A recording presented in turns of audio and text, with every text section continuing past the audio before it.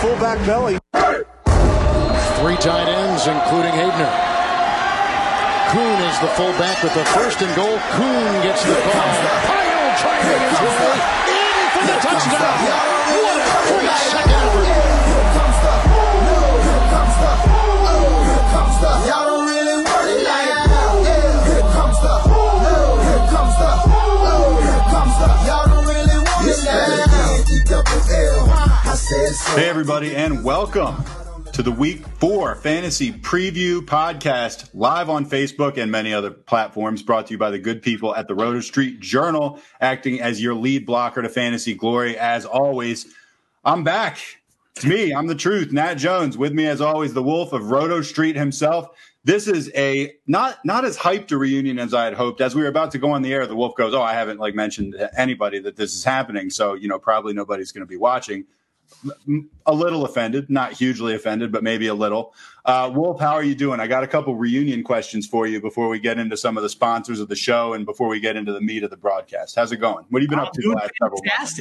Doing fantastic. It's great to be back with my boy here, the truth. It's been far too long doing the solo pods. It's just not nearly as fun. As much as I hate having to look at your face while we do this now because we're live, it is great to be back. The fantasy season's going quite well, despite losing McCaffrey in 2 of 3 leagues, Saquon in the other. The boys are still hanging in, and I'm thrilled to go Week 4 fantasy preview, baby. We haven't had a good fantasy preview in quite too long. It's time to bring that show back with some great segments planned. So cheers, man. Good to see you. Cheers to you too. And this show is actually going to be brought to you by the glossary term Roto Street Journal glossary, which one of these days is going to be hitting the shelves. But the Roto Street Journal glossary, it's going to be brought to you by Aerial Pie, which is, of course, the expected size and distribution of a team's passing attack. There's some pretty damn good aerial pies in the league this year. I think you would agree. And so what I wanted to ask you, Wolf, if you could make your dream aerial pie, what would your, say, 4 ingredients be? Ooh. You gotta have the arm of Mahomes. I mean, that's always the key ingredient to any delicious aerial pie. So that arm you just cannot be without. I feel like in terms of wide receiver, I mean, Devontae Adams or Hopkins, like your top 2 outside receivers. Maybe you mix in Tyreek Hill to lift the lid. That's all great. And then, I mean, I guess we're just going to go pure Chiefs, right? Aerial pie doesn't get tastier than in Kansas City because you also got Travis Kelce there. Just all ridiculous options. And why not stir in Alvin Kamara out of the backfield just because he's literally, I mean, if you looked at PPR fantasy points right now in terms of just wide receivers, Alvin Kamara would be the wide receiver 4 without any rushing stats, without any rushing starts, just on his receiving alone. It's insane what that dude's doing. So he's got to be part of your ideal aerial pie for sure. I mean, when your quarterback can't throw the ball more than 6 or 7 yards down the field, like you're going to get peppered with a lot of aerial target. Alvin Kamara is a great choice for aerial pie. Another guy, he's not going to be in my top 4 ingredients right now, but I would not be surprised at all this time next year, DK Metcalf maybe made his way into my dream aerial pie. I'm just putting that out there right now. Dude's a monster. He's averaging 33 yards per deep target. Like, it's insane. Yeah. And that's just per target, not even reception. Per target. It's ridiculous what that dude's doing. I mean, he should have had 2 scores last He's literally giving away touchdowns. Right. Awful stuff here. But yeah, no, totally agree. DK is the surging ingredient, like that one that is trendy, but not quite hitting the main shelves. Soon enough, it's going to be the staple to any decent pie. Yeah, I love it. Also, I wanted to talk briefly about reunions since this is such a big one. I'm going to say best movie reunion of all time that I could think of. And I don't know, you might have another one. I was thinking when the guys get back together at the end of Shawshank Redemption. I think it's probably the best. I mean, we don't even get to see him talk or anything, but that's pretty satisfying reunion. My friend Andy. Oh, yeah. That's the best. My good friend Andy. Nothing better when those two get back together. It's worth waiting for. Much better than the Brady and Gronk reunion that we've been subjected to in Tampa right now. Disgusting.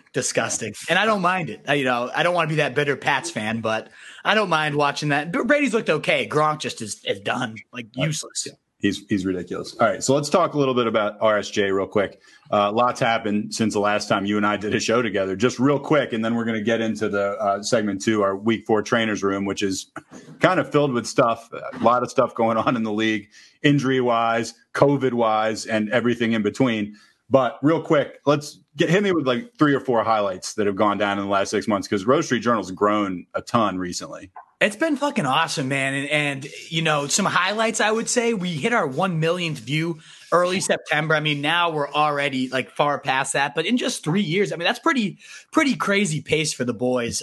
So stoked about that. Every month, it seems like we're setting a new monthly record. Like we hit our monthly record in the first 5 days of September. Yeah. So it's been awesome, exciting growth to hit that many people, that many people want to tune in to what we're doing. Humbling for sure.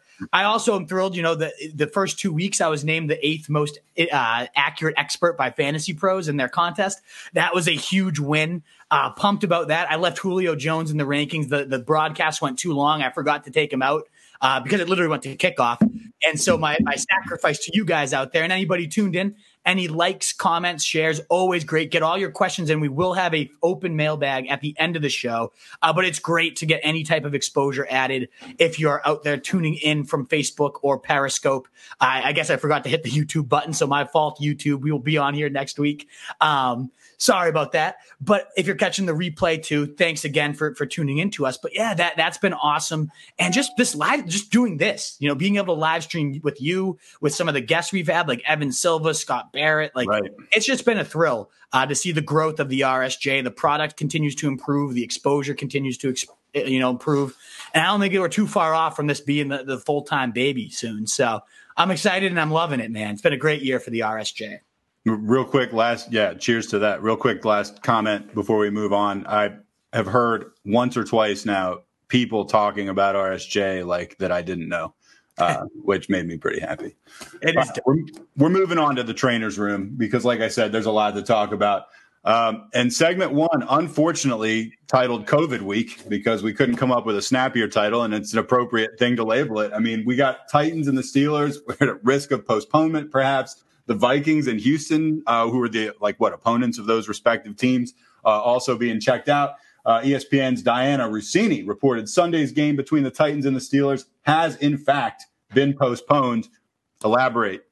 Yeah, and we don't know exactly till when. Like, it could still be Monday. They're saying it could even potentially be Tuesday and kind of still count as this week. That would be kind of wild getting Tuesday football, right? Like, who knows how my week adjusts to that. But it's something you have to keep in mind. Yahoo has already said if it gets pushed on Monday or Tuesday, they're going to count it. I don't know how every single platform will handle it, but if you have Steelers, if you have Titans, and even if you have, some Vikings and Texans, the Vikings being the other team that could have been exposed, you have to have backup plans ready. This will be a very telling week. How do these things go down? Does it spread? Are they able to shut it down? And if not, what happens there? So, Big Ben, James Conner, Tannehill, Derrick Henry, you have to have backup plans. And we'll give you some of those ideal backup plans when we hit higher, lower Hail Mary, our kind of, stalwart segment for our preview in a little bit. But yeah, you got to be wary. You got to be ready.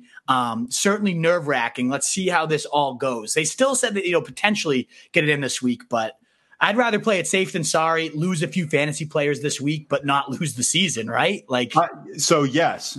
And obviously the safety of the players and the, bigger, smaller picture, but bigger as far as fantasy goes, like the league continuing on, the most important thing. It just kind of hit me after this came up, maybe the next day. Oh shit. Derrick Henry's my best player. What am I going to do? And, which of course, completely selfish. I know. But if this gets delayed till Tuesday, I mean, is that a thing? Should I be benching this guy? Yeah, I mean, we'll know as we get sooner, right? As the more days pass without people testing positive, there's one new one today after the original 8. So who knows if there's any delayed? It's such a tricky disease. I'm not going to act like I'm some expert on diseases and sciences here, but ultimately it's so tricky in the fact that symptoms show up late. There's so many false positives. It could get uglier faster, if they start to rise. But if nothing, no more people test positive, and it was encouraging that no Vikings tested positive as well so far. It seems to me they might have shut it down. They might have contained it fast. We'll see in these next coming days. If 5 people suddenly test positive tomorrow, then we're going to have to imagine it gets shut down. So it's tough to give you a definitive answer. It's just you got to have your backup plan ready for Derrick Henry and some of your other studs. That's really the only big takeaway. He's the only stud I got. Yeah. my other stud, Chris Godwin. So we'll be getting to him shortly as well. Oh, no way. Right. Well, George Kittle, speaking of a stud that was on the pine for a while, is going to be coming back. I have a friend who got George Kittle in our auction league, and he has just been irate all season because you know how certain players just absolutely destroy you personally sometimes. So every time you play them, they just destroy you. Yeah. And then you get them the next year and you're like, yeah. And then they destroy you again, but for the wrong reasons. Yep. So that's what's been going on with him. But so I played him last week and I beat him by like 100 and Kittle was sitting on the pine the whole time. George Kittle, knee injury. He was a full go in Wednesday's practice ahead of week 4. Should his owners be rejoicing in the streets? Do you think it's going to be business as usual for him? Absolutely. I mean, Kittle is Kittle. If he's in your lineup. He's top 3 in the tight end rankings. And if he's full go, you got to imagine he's going to be in this week, right? He's gotten it done with Mullins before in the past. Mullins, who just, I think, was like second or third in passing last week. The guy can operate this offense quite well. He's perfect for what Shanahan wants to do. Get it out quick. Let your playmakers do their thing. Be accurate. Like Mullins can do that stuff, and that's why he had great stats without being a wow player last week. So if Kittle's in, he's obviously in your lineup without no hesitation at all, especially because the Eagles as a defense floundering too. So you got to feel great about getting Kittle back, especially on offense, still lacking playmakers with Debo almost back, but not quite there yet. Between Kittle, Ayuk, the running backs being Jerick out. McKinnon, maybe. Who's that? Jerick McKinnon, maybe. Love me some Jerick McKinnon, baby. Absolutely the guy this week. This offense, I think, is primed for a huge explosion. If you have any ability to buy low on Kittle, now I don't think it will be this week quite yet. I want to see Garoppolo back. I think Debo Samuel back. But we saw Ayuk, a perfect fit for that. You run after the catch style offense last week. They have all these pieces, and I think it's only a matter of time before we see this offense just hit like 25, 30. They even put up 33 last week with Mullins and no weapons. So like this offense is going to be cooking, and Kittle is the ultimate buy low in my opinion. If you can somehow get him before this week, if his owner's floundering, if his owner hates him, like a personal vengeance like yours does, I would be tossing out some offers and seeing if I can get George Kittle because he's going to be a machine in an offense that I think is going to hum very, very well. You really, really, really sound like you believe in the Niners, just Kittle aside. I mean, this is a lot of praise you're heaping on, and this is a team that's been ravaged by injuries early, but it sounds like you're expecting things to turn around, and when they do, turn around strong. Absolutely. And the injury ravage, and maybe it's just from a fantasy perspective. I could care less how they do in their wins, losses column, but an injury ravage defense, and if the offense takes that next big step I expect from them, that's the recipe. That's what we're seeing with Seattle right now, right? Like an offense that took another step forward and has a defense that is just paper thin. It's just every week target that game. I think that's what the 49ers could become. I think their defense will be a little bit stronger than anything Seattle rolls out. But I mean, I'm just thinking like Seattle versus 49ers in that division, Rams versus 40. Like there's going to be some great, just balls to the wall shootouts coming out soon. Once Debo, Kittle, all these guys are back, obviously Garoppolo, who's expected to miss this week again. But again, Mullins, I'm all about this offense taking another step. Yes. All right. Well, speaking of studs that were on the shelf and are now maybe not, Michael Thomas. This is a guy that somebody spent like $68 for in our auction, which I just thought was insane, even as great as he is. He did return to practice on Wednesday. Of course, he's been dealing with an ankle injury. Do you think that Thomas might be the best receiver in football. Maybe I'm probably more of a Hopkins guy, but Breeze kind of seems like maybe washed. I don't know. What do you think? I mean, the offense does look hideous with Breeze. Like the ADOT, the average depth of target, is disgusting. How noodle arm. Breeze does not look willing to take shots down the field. But Thomas, ultimately, that kind of plays into Thomas's game. So good off the slants and the short stuff. It really just can't be guarded on those types of throws. Week 1 was an abysmal performance, but I really think Thomas could rebound and rebound huge. And it could be as early as this week facing Detroit. That's one of my favorite like shootout style games for this week. I think Stafford with Galladay back. I think those teams could go back and forth. And we saw it with Breezy. You know, even if he is washed and he looks worse than he's ever looked, even last week against the Packers, he doesn't need that arm strength because the offense masks all his flaws, all his arm strength, his lack of arm strength, right? They don't need him to be anything special because of how good Thomas is in that short game. I think similar to Kittle, if you were somehow able to buy low on Kittle and or Thomas over this little absence, he's not going to return until he's ready to fully go. He's moving well in practice. Schefter the entire time has been saying week 4 is the week, and Detroit is just a perfect welcome back matchup. Plus Jared Cook not practicing, like get Thomas. Don't hesitate. Don't overthink Thomas. Get him right back into your lineup. Despite Breeze's inefficiencies right now, I really think Thomas should be right back to a top 3-5 fantasy receiver at worst. Yeah, even with a shell of himself, Drew Brees, I have a hard time believing that won't happen. I really do. I think the guy's just fantastic. Speaking of Saints, with injuries, Jared Cook, due to his groin, and this is something that me and Jared Cook have in common. We obviously have a ton in common, but this is the main thing. I hurt my groin playing pickleball with my daughter in the driveway recently. And by recently, I mean like a couple hours ago. So I'm playing through pain right now, buddy. Jared Cook. Warrior, you. That's why you sweep the driveway of leaves before you play sports on it. That's something you learn when you get into those, bordering on middle-aged years. That happens a lot more frequently. Not injured on the field of play, injured by leaf. Well, to be fair, it was kind of wet out there. Oh, my good Lord. Yeah, and anyway, so I took a bad fall, and so now me and Jared Cook, both sidelines. His injury more significant for most fantasy players, but he basically, I remember he left when I saw that happen, and he was clearly like in a lot of pain and limped off the field. Yeah, absolutely. And part of that is just to emphasize again, Thomas is going to return to a alpha target hog role. Alvin Kamara, as we said, 31% of the targets already on the year, just more work for him already. And then, Troutman, this rookie, very beastly athlete, only 2,500 on DraftKings. Just kind of threw that one in there to toss that name out there. But if you're desperate at tight end, we'll give you some Hail Marys. I mean, Eric Ebron was on the waivers in a lot of leagues. Mo Alley Cox. Give me Mo Cox, baby. There's plenty of talent to fill these deficiencies. And I'm going to give you a name later that is 100% out there in all leagues that I think will yet again. 100%. He's or 97%. So if you're 3% that owns this guy, congratulations. You're a pretty sharp mind. But there is a guy that when we get to higher, lower Hail Mary, I will shout out that I think, I want to guarantee he scores a touchdown this week. So I'm totally intrigued. I'm going to definitely hang around. Yes. When you're talking about someone who's 100% available, you're talking about like us. Yes, exactly. I guarantee you there's tons of people who own like Antonio Brown. I'll bet there's people who own Terrell Owens. No one's 100% available.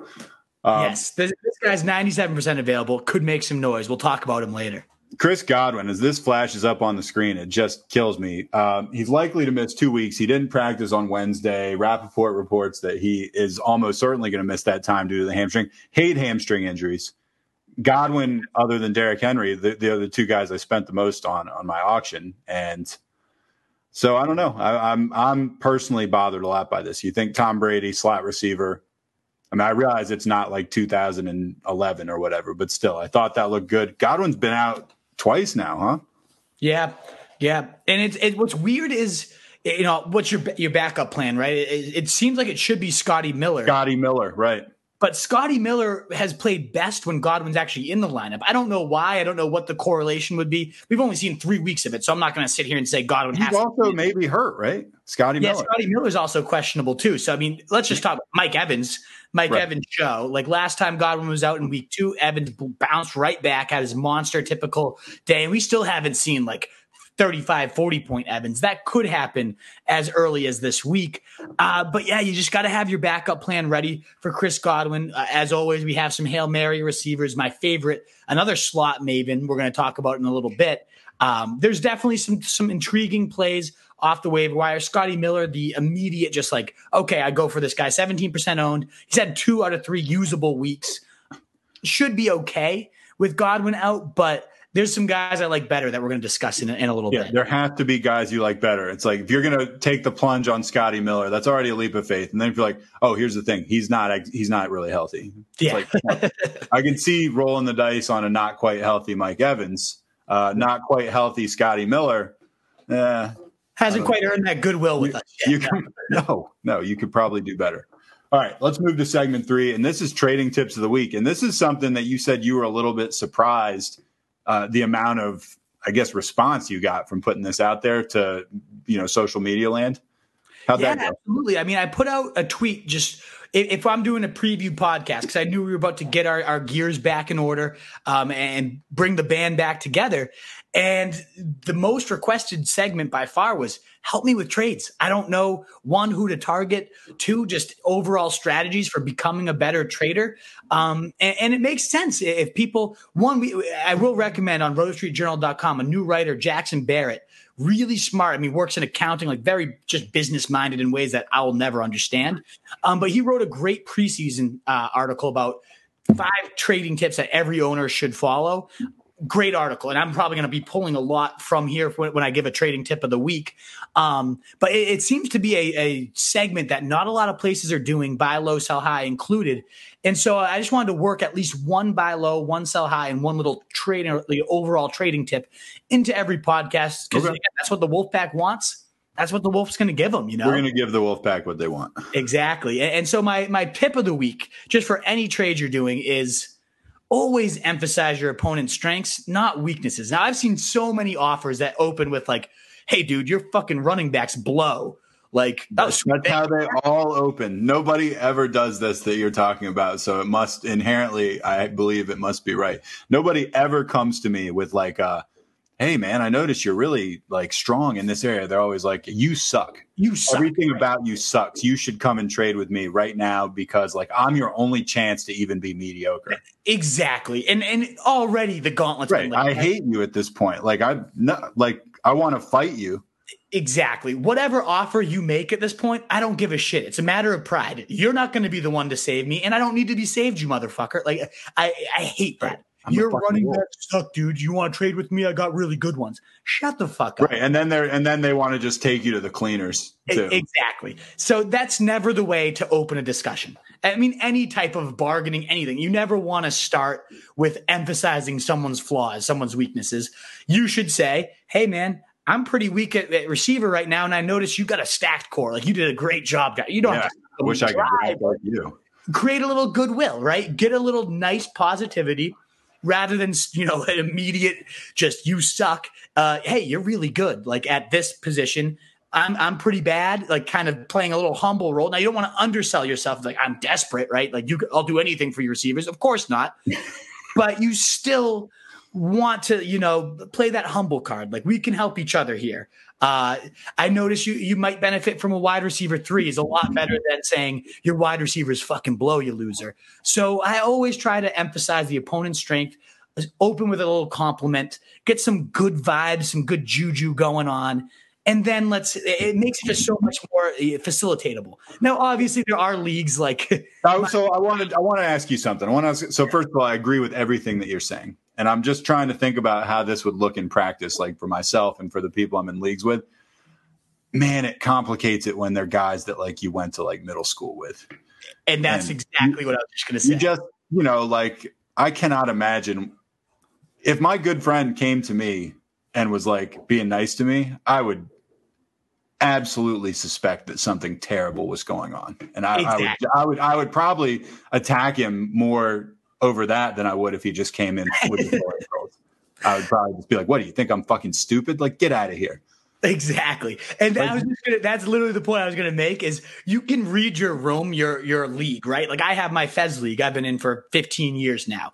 And those are my boys. And we don't need to fucking pussyfoot and like dance with each other before we make a trade. Exactly what you're saying. If I start complimenting a buddy, they're like, all right, what's going on here? Like you've never said anything nice to me in the 25 years that we've been like friends. Why are you suddenly, you're going to be a slime ball. You're trying to sleaze me here. Fuck you. So there is definitely that side of things too. It depends on the league. Depends on, you got to read the room.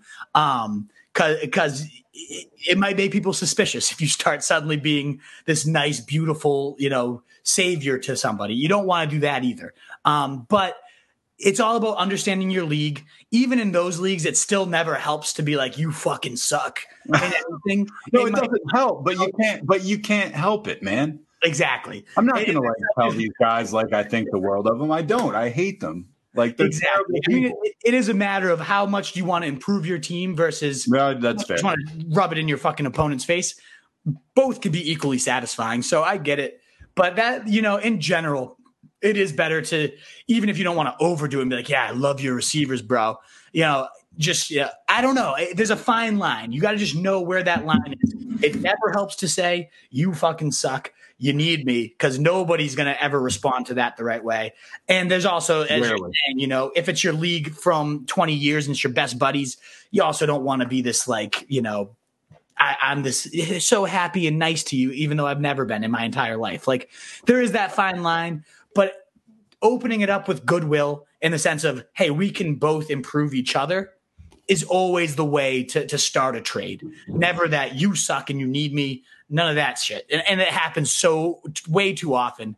And a trade will never happen with me if somebody opens it that way. This is great advice. I've been watching a master class online on negotiation with the FBI's former Chris Voss. I love that. Hostage negotiator. Yeah. Yeah. A lot of the stuff's in it. So I support it. All right, let's talk about some guys that maybe you should be buying low on, or some guys you should be selling high on. So give me a couple of those. One of the sell high guy I'm very interested in. Let's start with the buy low. Yeah, I think all your Texans. I mean, they've had a brutal stretch here against two of the top defenses, the Ravens and the Steelers. And now you get a chance to kind of look at the soft schedule.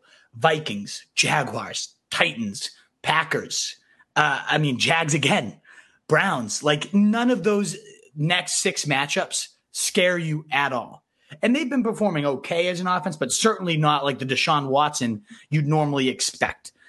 Quarterback 21, quarterback 18 these last few weeks. Brandon Cooks has been next to useless. David Johnson hasn't done a whole lot in the running back rankings, even though he scored a couple touchdowns. So their owners might be ready to move these guys, right? And this offense, I still think has some good upside, certainly less than when they had an alpha target hog. What the fuck was that trade? Nobody will ever understand it. But I do think when these soft matchups, hit, with Cooks finally getting a little healthy, Fuller's still looking pretty healthy he might be the guy I don't buy in on just because of the health factor. I don't buy in on Fuller at all, man. Never. But that's why I like Cooks a little bit is I think I like Cooks a little bit. Underperforming, hasn't done much, hasn't really been fully healthy, but rounding into gear. Those are the guys I'm targeting. Watson, Cooks, and David Johnson. David Johnson looks like the David Johnson, maybe not of 2016, but certainly a lot more burst than we saw at the end of last year, getting around the corner. Fine. He still has that nose for the end zone. I think when this soft slate hits, we're going to see this Texans team get back to their like 25 to 30-point ways over these next 6 weeks. And I think if you can get them at the price that they've been performing at right now, it makes total sense to just toss out some feelers, see if their owners are, 0-3, and try to capitalize on that. I would love to buy low on some Texans.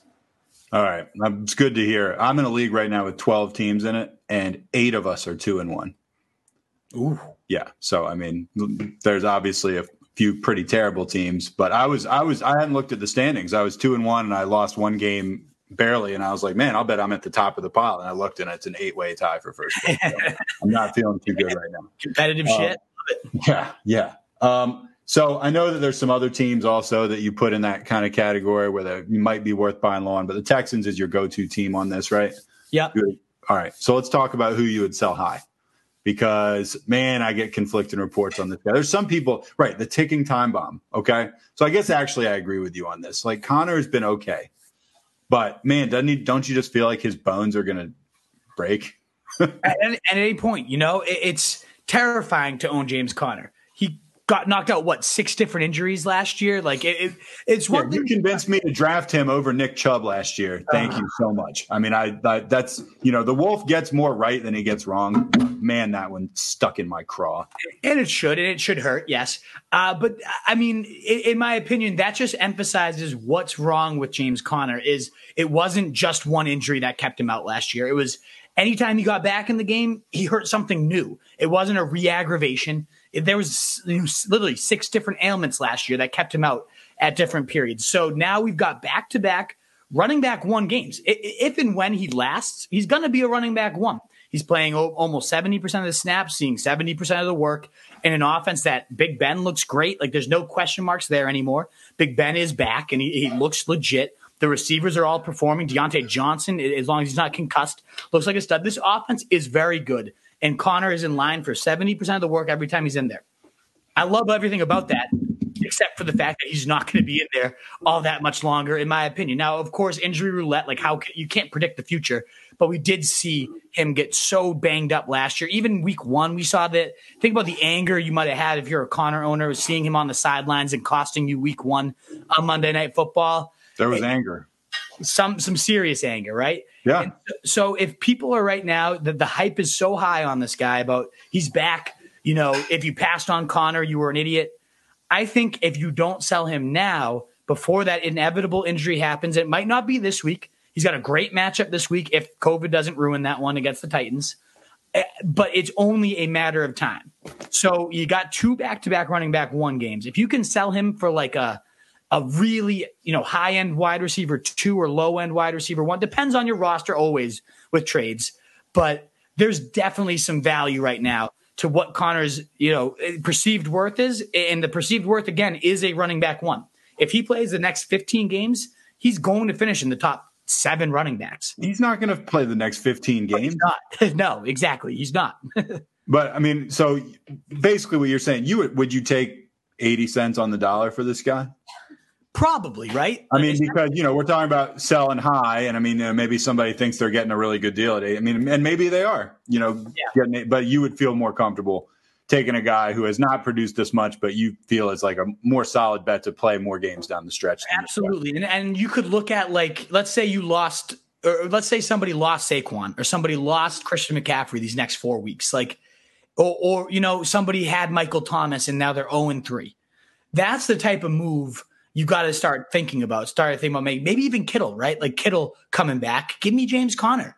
Give me Kittle over James Conner. Like trade him away to somebody who's struggling because of one of these injury guys, or somebody has a huge running back hole but would be willing to trade you their second rounder.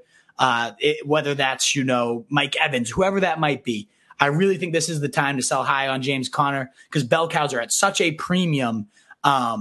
It's tough to get rid of one that's a clear alpha. It's going to, kind of sting to get rid of it. But when he gets hurt in a week or 2 and you've fleeced, a nice wide receiver 1 because of it, you'll be thanking me. That's my opinion on James Conner, at least. Do you find yourself to be less likely to want to trade with someone again when they got the better of you in a trade?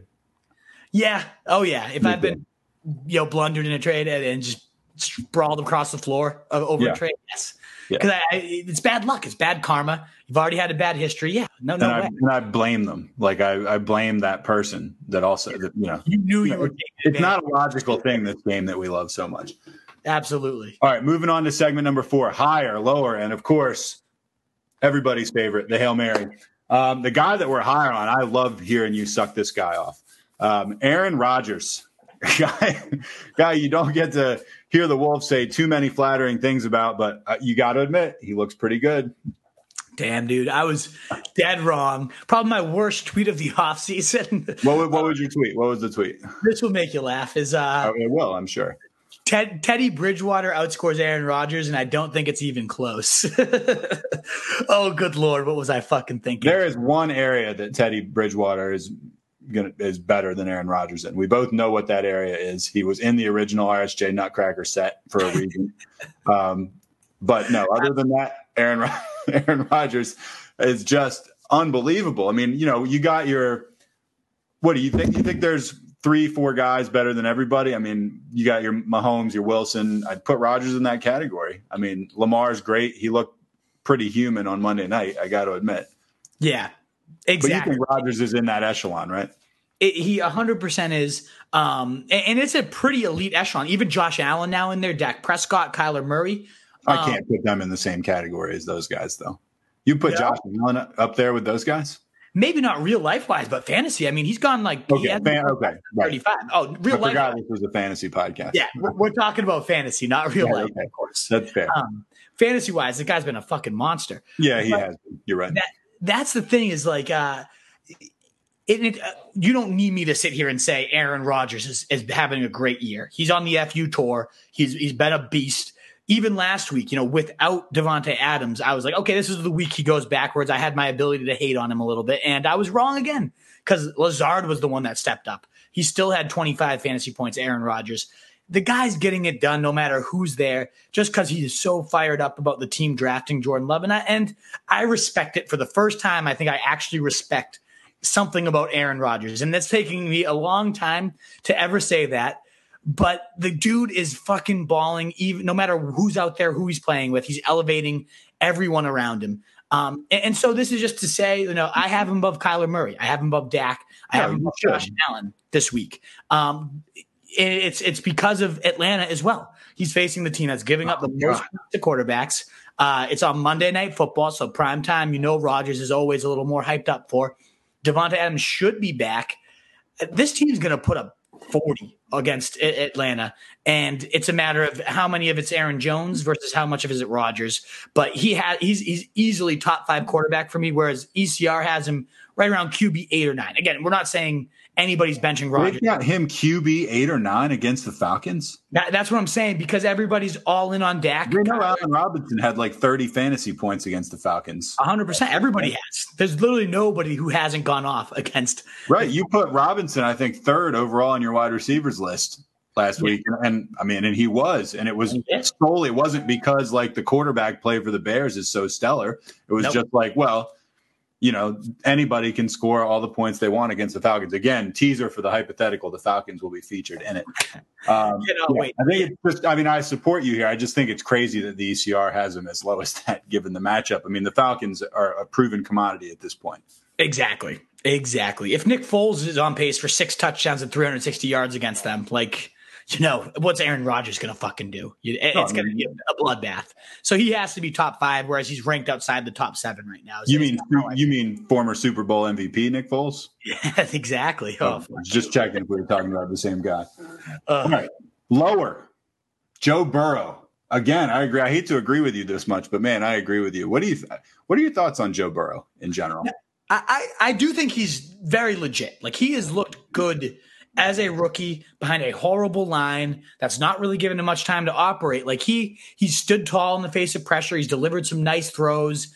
I think he's going to be the real deal. I really do. And this lower rank isn't me saying I'm down on Burrow necessarily, because he's going to be a good quarterback in my opinion. You could be down on the Bengals and by association be down on Burrow, and I certainly wouldn't blame you for that. Exactly. And that's kind of what this boils down to is I don't love the Bengals.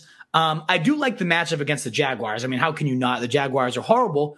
But you look at this week, and it's just so stacked at quarterback. People are ranking Burrow ahead of Stafford, ahead of Breeze, who I think are going to go back and forth in a shootout, ahead of Big Ben, who, if they play, gets a Tennessee team that had no time to practice and prepare together for each other. So it's more so a matter of – it's not that I hate Burrow this week. It's that there's a lot of options I have above him. So whereas he's ranked as QB 10 as like a lock in your lineup, and again, back-to-back weeks with at least 20 points, like he has looked good and he is solid. But there's definitely 13, 14 more guys I'd rather have over Burrow, whereas most are ranking him as a top 10 guy this week, and I'm just not buying it. I agree 100%. Let's talk Hail Mary. I love this as a Hail Mary. This guy just – I don't know. I don't even know what to say about this guy. He cracks me up so much. He's so ridiculous. He's played for like 14 teams. He went to Harvard. He's like had big games against great teams. Didn't he bounce the Patriots one of these times, or am I thinking of something else? He sent somebody packing. No, you're right. Yeah. He didn't bounce the Patriots. No, but he made it so they didn't have home field or something. He did something rough to them, Ryan. Of course, we're talking about Ryan Fitzpatrick, the ageless wonder, who was it last year that after like 2 games he had passed for like 1,000 yards or something like that. That was a couple. Or was it 2 years ago for the Bucs? Oh yeah, when and then he came out as Conor McGregor at I mean, come on, you got to love the guy. You got to love the guy. And he's not a bad Hail Mary. I mean, you wouldn't want this guy to be your starting quarterback in general, but like if you're in a pinch, if you got one of these COVID guys, why not, right? And I have Big Ben, so that's exactly what I'm looking at. This is the ideal little backup plan for Big Ben or any of those guys that might be out. Because, as you said, he's a blast to root for. So you get to wake up on Sunday and be like, okay, he might ruin my fantasy week. He might throw 6 picks in the first half. It's the best. And the pictures you can send your opponents, if he does steamroll them, that's even better. And there's a lot of reasons why he could steamroll this week, why I think he will steamroll this week. One, the dude has been a points factory the last 9 weeks. Since he took over since week 7, this stat blew my mind. I was like, how good has Fitzmagic been since he became the starter?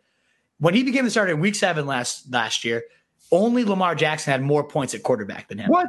I swear to God, blows my mind. But yes, only Lamar Jackson had more fantasy points than Fitzmagic from week 7 on, which is insanity. He has the most DraftKings points since week 9 of last year of any quarterback, even more than Lamar. He's averaged 22.8 fantasy points per game since he became a starter. So many. I think like 65% of his games have been top 10, and like half of those have been top 7.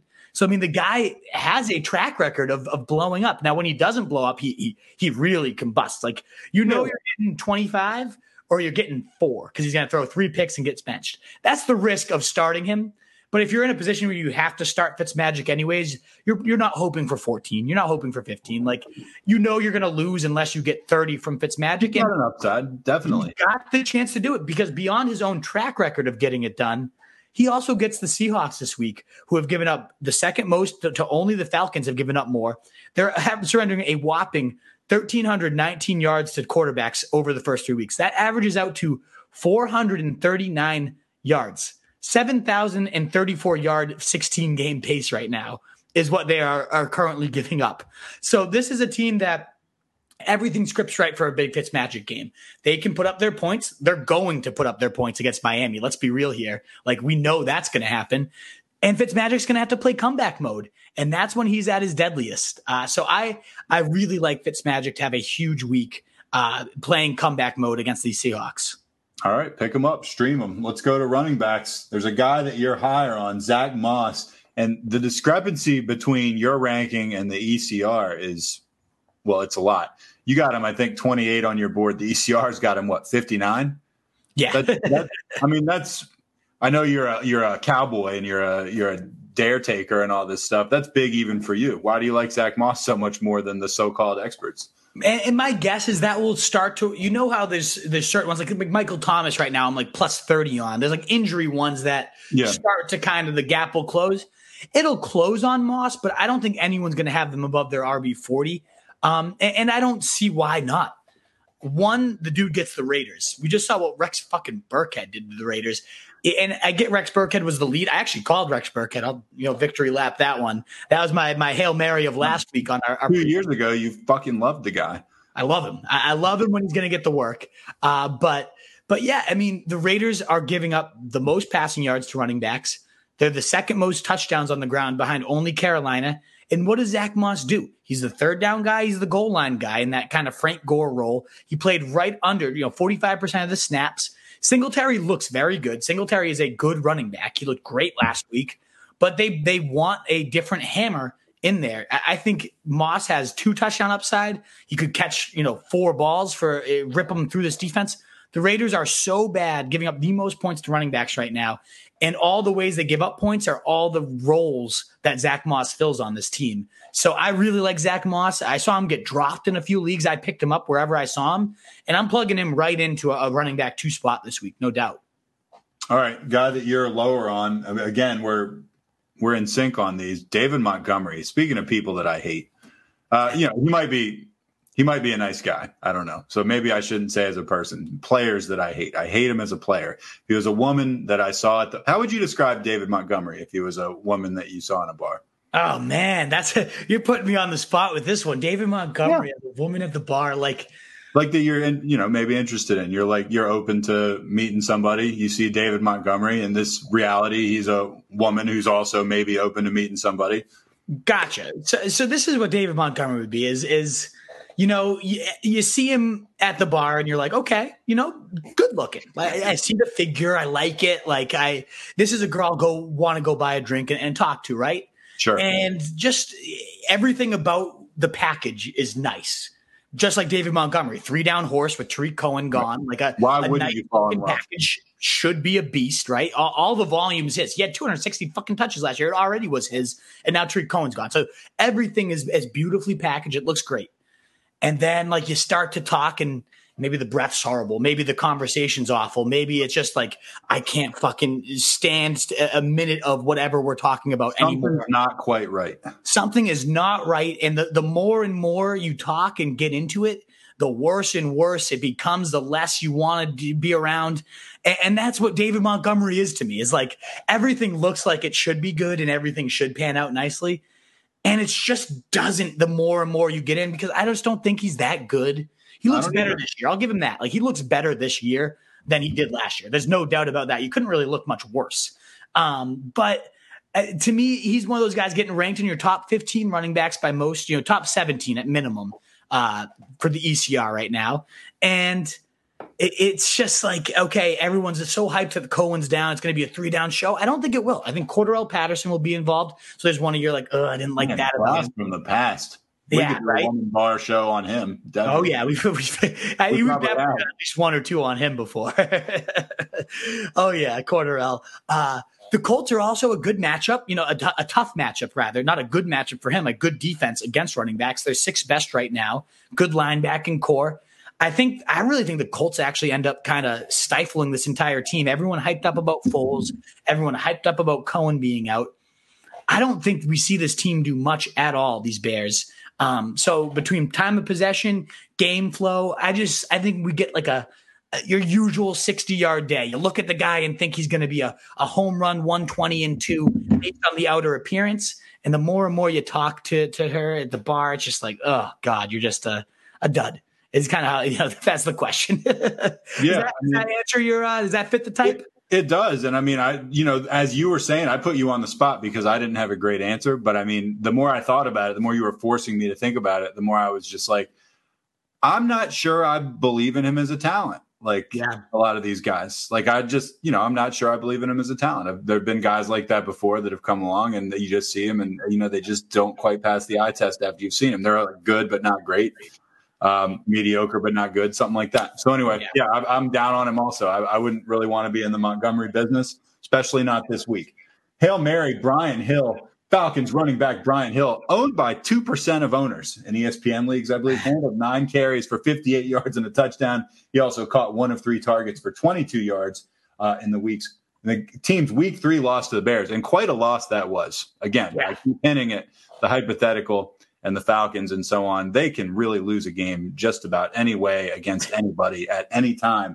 Hill had a nice game. Like you said, 2% of the people have him. Do you think there's any chance this could replicate itself? This is Hail Mary for a reason, right? Burkhead was kind of a layup last week because we knew James White was going to be out. We knew the Raiders, who I just raved about for Zach Moss, were the matchup.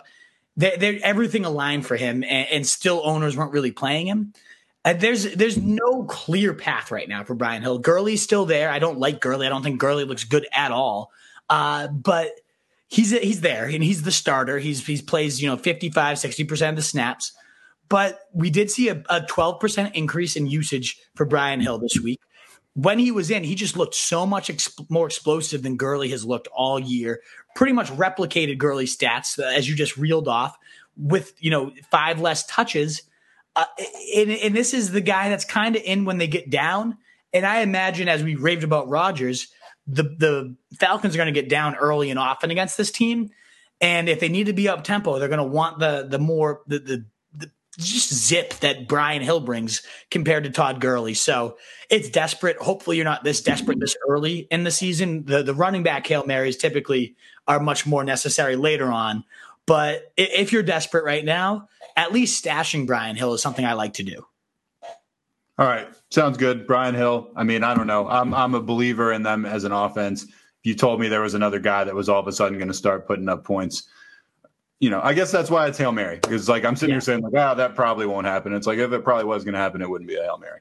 Let's talk wide receiver. Devontae Parker. I'm assuming this is at least attached to your Hail Mary in another category that we just talked about. You like Devontae to just blow up? We've been dancing around Devontae Parker for a long time. It's been a bad angle. We're on these guys. Sometimes we're early on guys. Sometimes we're late on guys. He seems like a guy that we were like a year or two too early on, and maybe I think everybody was. He's been such a fucking experience for everybody, right? Like, the Devontae Parker tango is not a fun one, but last year I talked about Fitzmagic taking over week 7 and being, the quarterback 2 behind only Lamar Jackson. Well, over that span, Michael Thomas was the only receiver who outscored Devontae Parker, the wide receiver 2. And that's just like a testament to their rapport. It's crazy, right? Coming up with these numbers. It's you think they're make believe. Like I believe you. I'm just genuinely shocked. It is. It's shocking. But to me, Parker, he has that rapport. The bomb's away. Let me just throw it and chuck it. And so far this year, the matchups haven't really quite aligned. His hamstring's been a little dinged up. So we haven't seen a true blow up from Parker. But last week, he seemed to be getting his legs a bit under him. He says he's as healthy as he's been. And now he gets the Seahawks, who we raved about how many yards they've given up to quarterbacks. Well, nearly all of that has come to the wide receiver position. 1,136 yards, 400 more yards to wide receivers than the next closest team. 27 more DraftKings fantasy points to wide receivers than the next closest team. And so we've seen these two dominate at top 3 levels in the past with each other. Why not this week when the matchup couldn't be more ripe, when they're going to need points, when they're going to be playing from behind all week? I think this is Devontae Parker's, 2-touchdown, 100-yard plus day where he really has his coming out party. And he's only 5,700 on DraftKings. Give it to me all day. I was just going to say, what do you think a Fitzpatrick Parker stack would cost you? It's 5,400 for Fitz and 5,700 for Parker, and that's literally how I start every lineup this week. I'm all about it. Really? Yep. You're so money where your mouth is. Okay, I appreciate it. Absolutely. No doubt. Terry McLaurin, you got him as wide receiver 22. The other experts like him a lot more. I cannot imagine putting him at 12, which is where these guys have him. That just seems ridiculous to me. Yeah. And as a guy that loves McLaurin, I totally love the player. I like him all right. He's a very strong, solid player. Saved me in leagues last year. But he didn't get it done last week, at least at wide receiver 12 levels, 80 yards and 5-6 catches. That's not wide receiver 12 levels. And that was against the Browns that were missing both of their starting corners. Now he's going to be getting a Ravens team that just got embarrassed on Monday night. They're going to be coming out for blood against a pathetic Washington team. There's no one on Washington I want to play this week. They're going to get steamrolled by the Ravens. They're going to get destroyed. What better type of bounce back week for the Ravens after getting dismantled on public television than the fucking Washington football team? Washington semi-professional football team. Exactly. It is going to be a doormat game. And sure, there's going to be some garbage time. Maybe McLaurin hits another 6 for 80. But again, that's not what you want from your wide receiver 12. There's no way this guy has a big day. There's no way anyone on this team. I wouldn't be shocked to see Washington go completely TD-less. Maybe they get a field goal or two. Maybe they get shut out. I don't think McLaurin does anything against that secondary this weekend. Yeah, I think you're probably pretty close to right on that. Hunter Renfrow, of course, is our Hail Mary. 21% owned, so not as big a Hail Mary as the 2% guy you threw in last week, or not last week, last position. Hunter Renfrow, sell me. Tell me why. I want to mock you, but I want you to tell me why. Well, one, it's Hunter Renfrow. So if you beat your opponent playing a dude named Hunter Renfrow, that's 5'7", 170 soaking wet, just the most unathletic looking receiver, but then actually kind of sneaky smooth. That always feels nice. And he's now sliding right in behind Darren Waller as the clear number 2 option in this passing game. Was number 7 in air yard percentage last week, 45% of air yards for the Ravens team last week, goes 6 for 84 and a touchdown against a solid Pats defense. and now gets a Bills team that's been absolutely smacked around by slot receivers. Jamison Crowder, 7-115 in a TD. Mike Gesicki, 8 for 130 in TD. Yeah, he's a tight end, but they were playing him at the big body slot. Yeah. Like they were moving him into the slot. And even if you want to say, okay, well, he's a tight end. Well, Isaiah Ford, whoever the fuck that is, had 7 catches and 75 yards against the Bills out of the slot. And then we just saw Cooper Kupp have his nice bounce back effort. 9 catches, 107 in a TD. So you get the great matchup. You get a guy that's getting peppered right now because all the injuries around him, 21% owned. Everything just seems to be lining up for me. The guy's 4,600 on DraftKings too, so he's kind of a lock, like a lineup lock for me. I think Renfrow really gets it done. Carr doesn't want to push it downfield ever, so he's going to go to this intermediate range guy. I think Waller bounces back pretty nice this week too, but I think Renfrow also is a huge part of the passing game plan. So 2 things. First of all, you've convinced me. I mean, that's real data to suggest that this guy could have a legitimately good game. It wouldn't even be that big a stretch.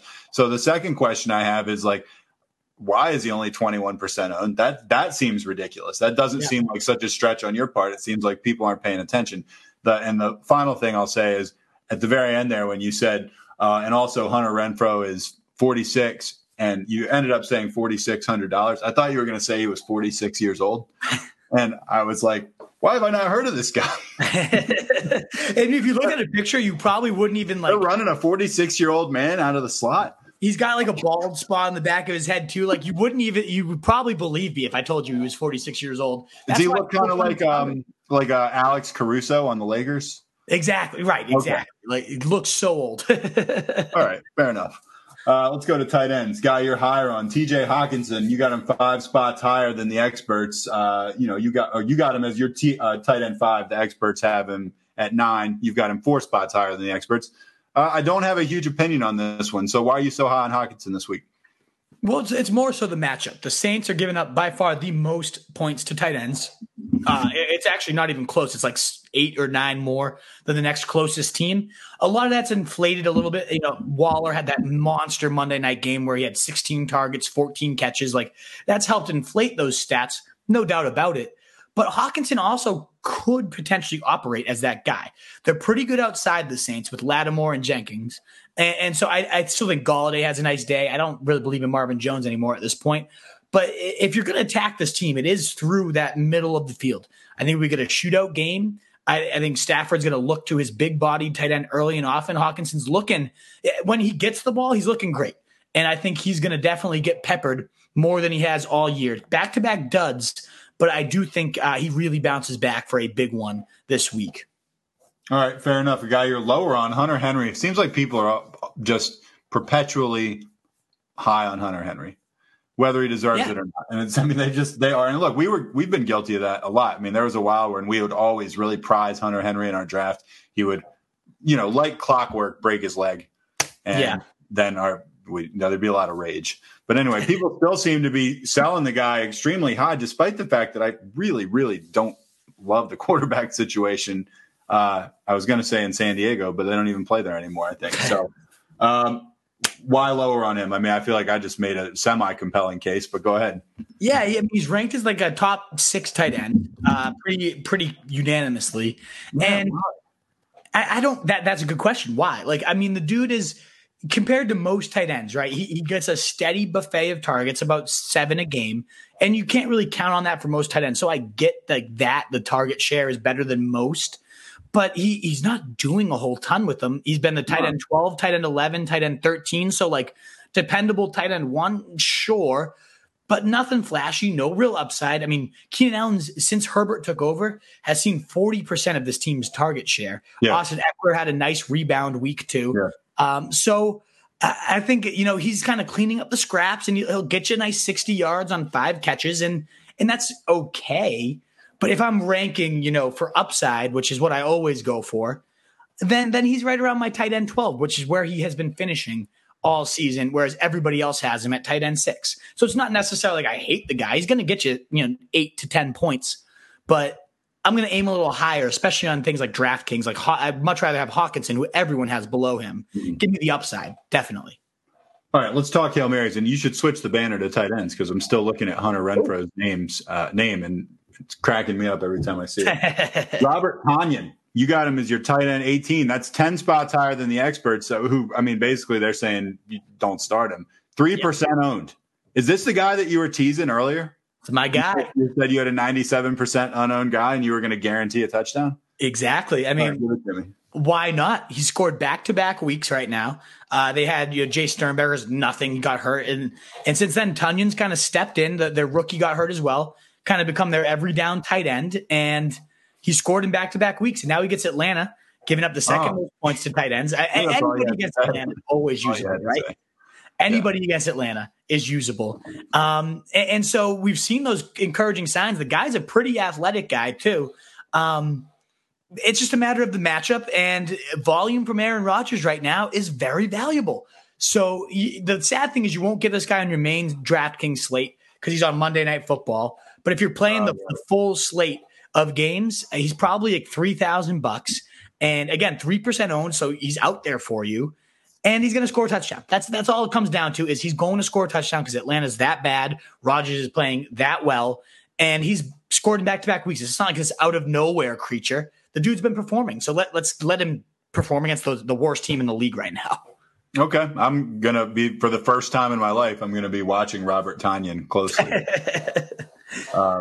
By the way, really enjoyed watching Red Zone last week.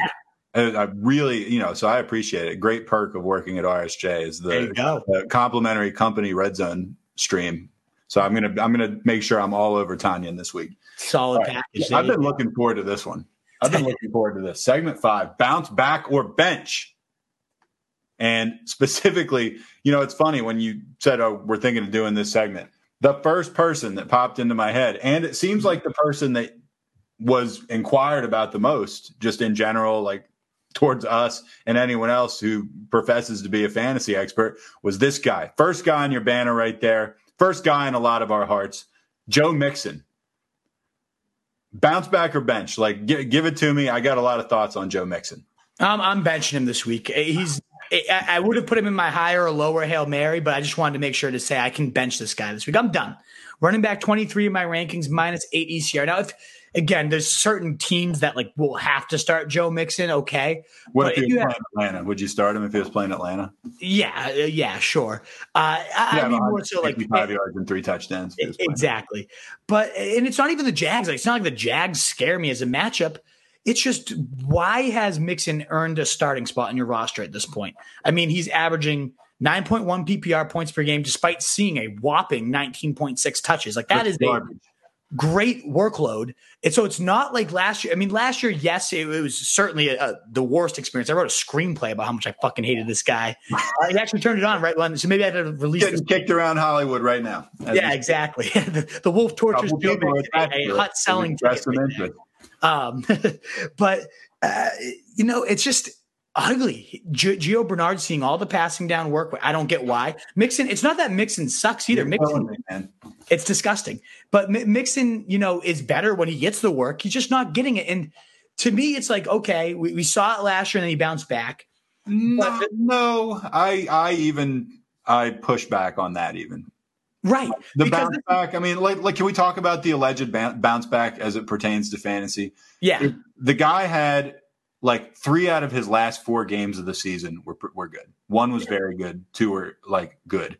If you take, so the first 13 weeks of this guy's season last year, he was a 600-yard runner that had scored 2 touchdowns. Horrible. That's your entire fantasy regular season. So people say, "Oh, he did well in the playoffs." Well, you're not fucking going to the playoffs if he's one of your running backs. Exactly. So I don't even necessarily buy into the bounce back. 2 of those games, by the way, were against the Browns. So I don't know. Yeah, exactly. I'm not a believer, I guess, is what I'm trying to say. And that's the worst part about him, too, is he has the draft capital that you always say in your head, I can't bench the guy. I paid my first rounder for him. So right, exactly. Not only is he just sucking for you, he can't be benched because of his draft capital. And I will openly admit, I last week, a lot of people, James Robinson versus Mixon. I got that question a lot. And I said, Mixon, it's your first rounder. This is James Robinson. We haven't seen him. Robinson proceeded to put up 30 points. So it's every time you're playing Mixon, you're costing yourself a shot at the next big thing because you're waiting for this guy to finally come out. And Mixon is good. I like Mixon as a player, but the usage is just, I don't understand it. And especially because Zach Taylor at the end of last year, their head coach came out and said, we only picked up our offense when we started to feed Mixon. And you know what? We're not going to make that same mistake this year. And yet here we are again, averaging less than 10 points per game. And how could your fantasy locker room? That's another part of this. Like, you keep going back to this guy. One, they're probably laughing at you. You're going to lose the locker room. You might already have lost the locker room. If you don't bench him now, you will lose your fantasy locker room. You cannot go back to Mixon right now. Make him earn it. Make him get his spot back in the lineup. At worst, if you're like truly desperate, then put him in your flex as like a nice little demotion. Send a message to him. Maybe yeah. But I don't see how you can have this guy in your lineup if you have a James Robinson, if you have a good viable option instead of him. I'm not buying the bounce back yet until I see it. So I'm benching him. You want to hear the trade that just went down in my hometown league? Involving Mixon? Yeah, just came across the wire right now. Let's hear it. Aaron Jones in exchange for Joe Mixon. Straight up. No, I'm just kidding. Yeah. Joe Mixon, Keenan Allen, and Allen Lazard. I mean, it always depends on rosters and what their strengths were, but I would much rather have Aaron Jones than that fucking package. I agree. In most cases. I agree. I'd rather have Aaron Jones. But anyway. But if the Aaron Jones owner is like 0-3. I told you everybody in my league's 2-1. Yeah. So I don't get why they're doing that. But hey, Aaron Jones they really believe in Mixon. Yeah. I mean, Aaron Jones is a monster. And I mean, Joe Mixon is going to just be a cancer in that place. Awful. Yeah, that's going to get the coach fired. Let's talk about DJ Moore. Top 2 in air yard percentage in back-to-back weeks. That's something. Bounce back or bench? Well, he's going to bounce back for that reason you gave me. The stats haven't necessarily been flowing. And that offense does spread the wealth quite a bit. Like, that's the Joe Brady way. That's the Joe Brady scheme. But he is using DJ Moore downfield a lot more. And it's just a matter of time before these guys connect. I think Arizona, a lot of people nervous that they're, third best against receivers right now, but they've faced a lot of crap. And that's the one thing with matchups we talk about. You don't want to go too heavy on matchups, only 3 weeks of data, because Arizona's really faced a weak-ass receiving core. McLaurin was the best receiver they faced, and he put up, 150 and a touchdown. Yeah, he torched them. So, I think DJ Moore could really rebound nicely if those air yards finally get converted, and I think they will. I'm bouncing. I'm ready to, put that guy right back. I think he bounces back and has a nice one. All right, Deshaun Watson. We've actually talked about him a little bit. We're kind of double dipping with Watson in some of these categories here. He's going against what you like him as a obvious bounce back. Absolutely. We've talked about the buy low, and that kind of transfers right into this week. Facing Minnesota, giving up the most, third most points to wide receivers, decent against other positions, but those speedy receivers on the outside, I think, are just going to get open at will. And this is going to be a big bounce back week. We just kind of picked the players we're getting a lot of questions about, the studs that, people are wondering. If DJ Moore, Joe Mixon, Deshaun Watson, we keep fielding questions about. And Mixon right now is the only one I bench out of those guys. And Darren Waller, obviously you've got him as a bounce back as well. I got to say with him, I wouldn't have really even thought about benching him. I mean, I don't know. I'm not like a gigantic Waller fan, but seems to be the focal point in a lot of ways of that offense. And I'm not willing to sit somebody like that down unless I just have it like an amazing option. And that's exactly my mindset too. And it's more so I'm getting questions like, do I play Waller or do I play Hunter Henry? Like some teams have multiple like decent tight ends and they're wondering which one to go. And I don't think you need to be wondering right now. I think it's Darren Waller. The matchup's not scary. Buffalo, the second most yards to the position. We saw what Gesicki did to them 2 weeks ago. And I think Waller's a better talent. Yeah, he looked banged up last week, but a week to get healthy. The Patriots are so good at taking out what you do best. They focused on Waller. They took him out. That's not going to take me out from using this guy again. I absolutely like Darren Waller. Get him right back into your lineup. I got one for you real quick. Yeah. AJ Green. I love that one. Great question. And he, right along with Mixon, get him right on your fucking bench. Fuck AJ Green. Joe Company. There's not about these Bengals, man. There's no excuses for this guy at this point. Like, First, he sees 14 targets and gets like 4 catches for 20 yards. It's like, okay, what the fuck? And then he's like, all right, I wasn't in game shape, guys. I'm finally back. My legs are under me. Well, one, you're fucking a professional football player. Why is it taking you? Yeah, what have you been doing for the last 9 months? Exactly. Like, what's wrong with you? This is your job, and you're not in game shape. Like, shut up. I already hate you for that comment. And then it's like, okay, so you're in game shape. Are we going to go back to you? I wasn't. I already was not going back to him. But I get so many AJ Green questions. So I'm like, all right, people are considering going back to this guy. So fuck. And then so he's got his game legs under him, right? And he's got the great matchup last week. And still does absolutely nothing. It's Tyler. Finally, Burrow was like, I need to go to the actual guy who produces. That's Tyler Boyd. Yeah, Boyd's the man. Boyd produced 125, 10 catches. Like, I mean, Higgins is pretty good too. Higgins looked better than AJ Green. Saw more targets last week. There's no reason for AJ Green to be in any lineups at this point until he proves otherwise. And I don't think he's going to prove otherwise. So fuck AJ Green. No way. Who do you think's the guy in the league that people have gone back to the most times expecting some sort of glory that's just never going to come? I have my thought because I saw him like all time or like this year. Well, maybe all time, but like this year, the guy that's currently in the league that people just keep taking flyers on, and they're just bitterly disappointed all the time. I'm trying to think who you're thinking of. I mean, like this year too. I'm thinking of someone that you and I have thought was extremely sexy on more than one occasion.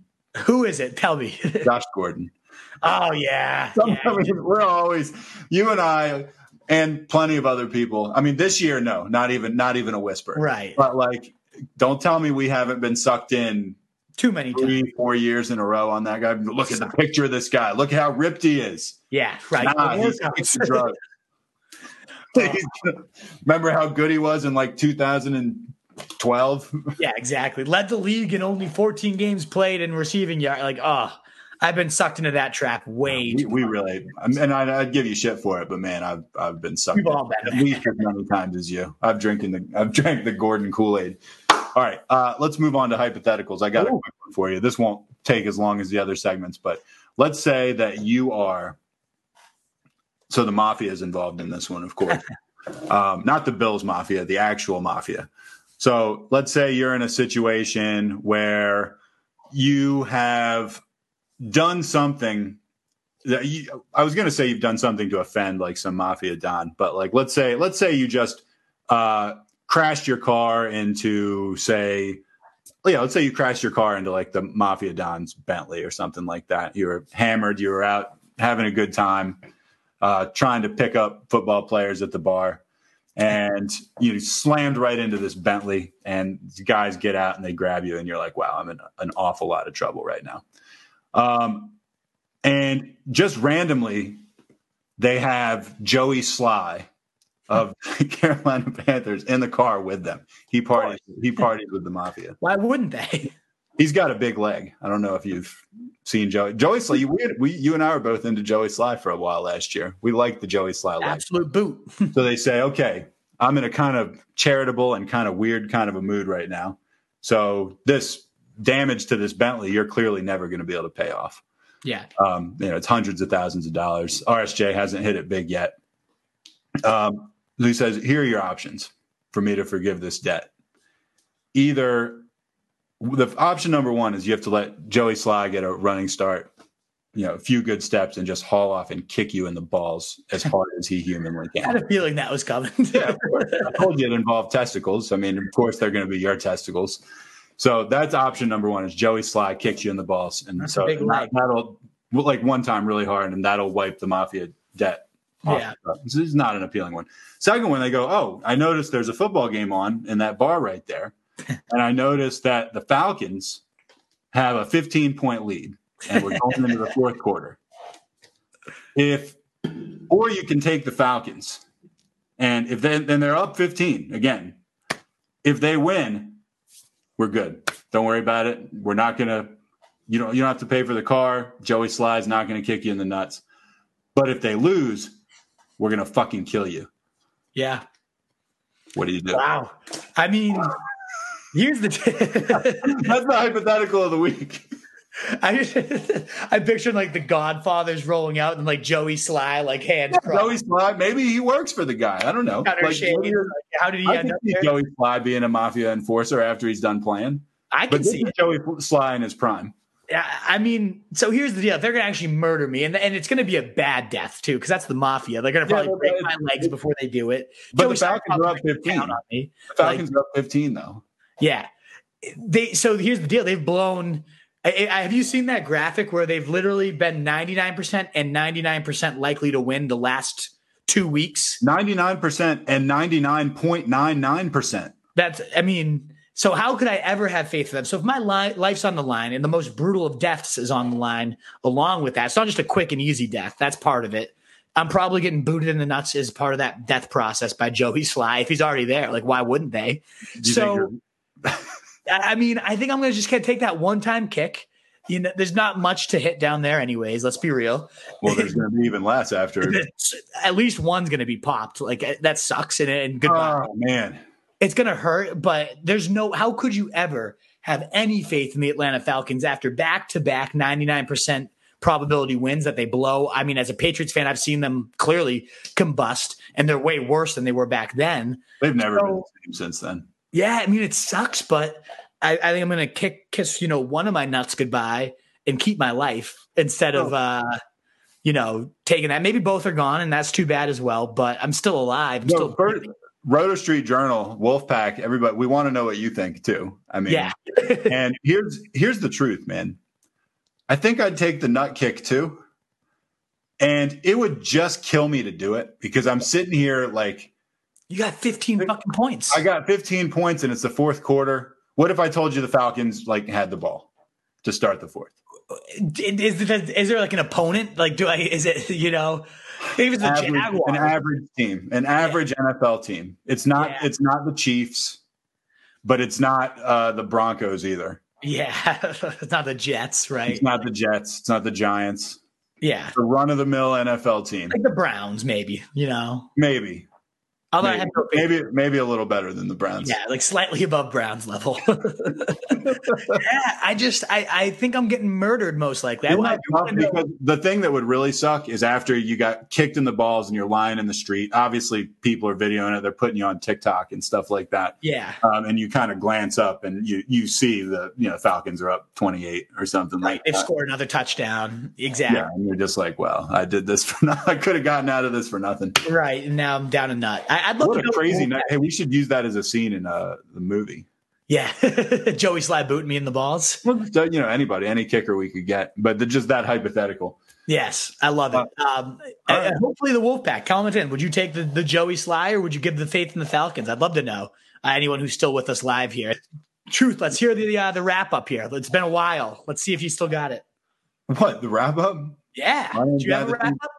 Which part? What do you mean? I don't know. The send off. The send off. All right. It's been a blast. I really, really enjoyed coming back, hooking up with the Wolf again. I will definitely be back on Monday.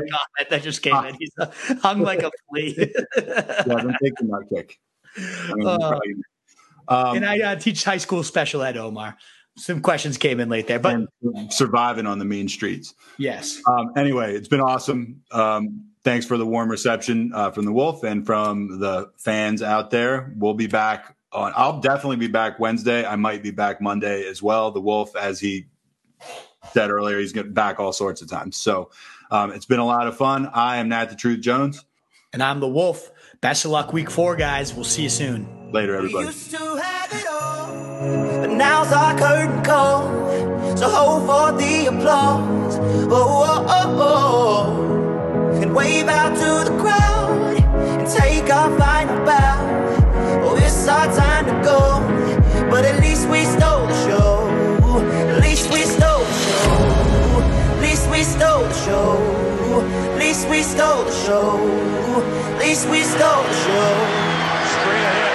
Devlin, second effort, third effort, touchdown.